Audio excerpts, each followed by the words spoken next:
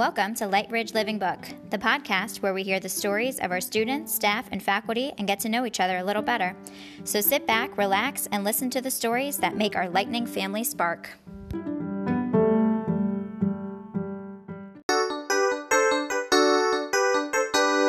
All right, folks, here we are with another episode of our Lightridge Living Book podcast. And this week we are joined by Dr. Felicia Lewis, one of our Lightridge assistant principals. Welcome, Dr. Lewis. Thank you for having me. We're very happy to be here today. So, as with every week, we're going to start with our first question, which is, what is your why? What is my why?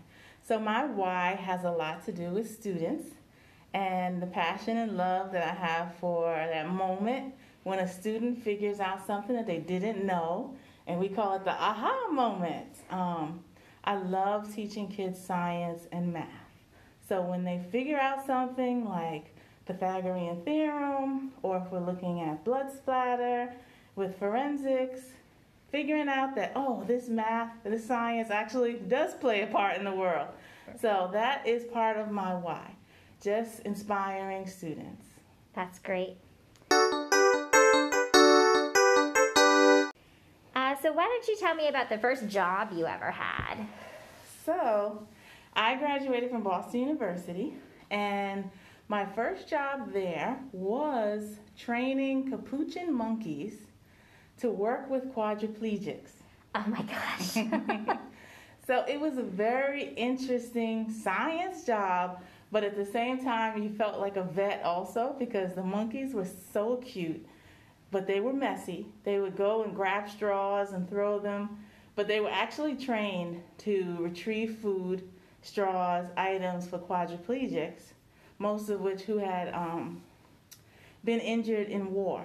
So they were wartime vets that became quadriplegics, and the capuchin monkeys helped them in their daily life. Wow, that's incredible. So what was your background in college that led you to that job? So I'm at Boston University. I studied human physiology, and that was kind of my lead-in. One of my science teachers was like, oh, you really like this job because you like animals and you're good with people, so give this a shot. And I did. I enjoyed it. Were they, I assume that the monkeys were mischievous at times? Always stealing stuff. They would take things out of your hair, your sunglasses, and run all over, and they would love for you to chase them. Yeah. So that was very interesting. So I spent some time, I did a study abroad in China, and we climbed a Buddhist pilgrimage mountain that was known for its wild monkeys. And these monkeys stole a bottle of Coke. So I have a picture of a monkey sitting on top of a roof of this monastery, biting into a bottle of Coca-Cola. That was, yes, the mischievous monkeys. They are, but they're fun-loving. That's so interesting. What are some of your passions and hobbies? So one of my passions is cooking. I love to cook. I watch every cooking show out there. I DVR them so I can come home and try them with my family. I grew up in an Italian neighborhood in New York, in Long Island. So I have a lot of really good Italian authentic recipes that my neighbors taught me, as well as Southern soul food. What's your go-to comfort food? If you've had a bad day and I need... Go-to comfort food would be a big pan of chicken masala with angel hair pasta, extra sauce on it, gravy, and of course, a glass of water. Very good.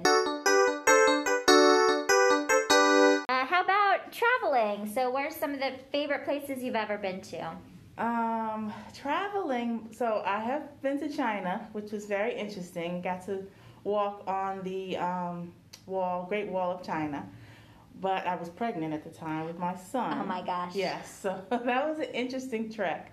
I also visited, my best friend lives in Sweden. So I love Sweden. The food is wonderful. It's such a clean place. Everything is just minimalistic, Yeah. They do have very long nights. So you have to be prepared for that depending on when you go there. But I think my all-time favorite would be Hawaii. The beach in Hawaii is like no other place. Seeing the volcano and the nature, and the weather and the culture. I think I'm going to retire in Hawaii. In Hawaii. Yes, when it's time. Which islands did you visit when you were there? I visited the main island, the big island, Oahu, and of course we did Honolulu. I think that was it. Okay.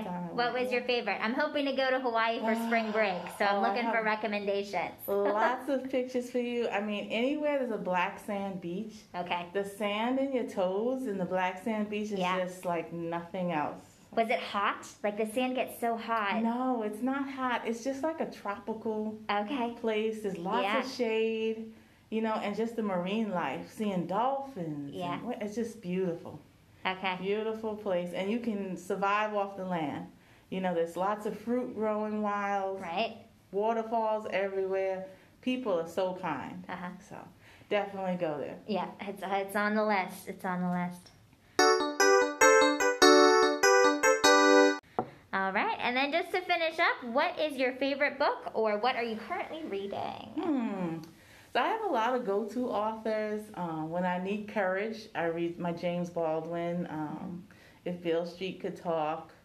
But I think I'm a sci-fi junkie.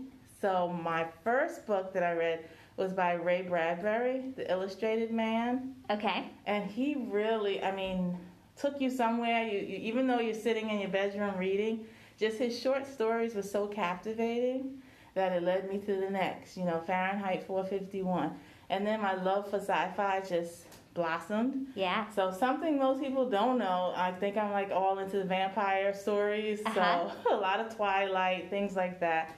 But I just love reading because you can go anywhere. Have you read Midnight Sun? I haven't. Is that a recommendation? It is. So that's the Twilight story, but they flip the perspective. It's told from Edward's perspective instead of Bella's perspective. Really? And a friend has my copy right now, but I'll bring it in for you when she's done. So it is. If you liked the Twilight books, it was just very nostalgic to go back and see the other side. So I get to see Bella one more time. Yep. It's not over. It's never over. That's right.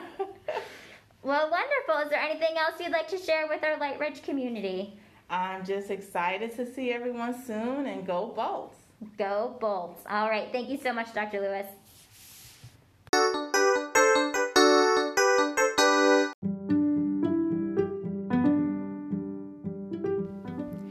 A special thank you to Dr. Lewis for being our guest. Audio credit to Anchor FM and Storyblocks for our music and transitions.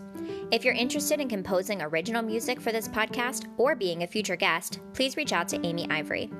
In our next episode, we will continue to get to know the Light Ridge admin team as we chat with Mrs. Verub. Thanks for listening.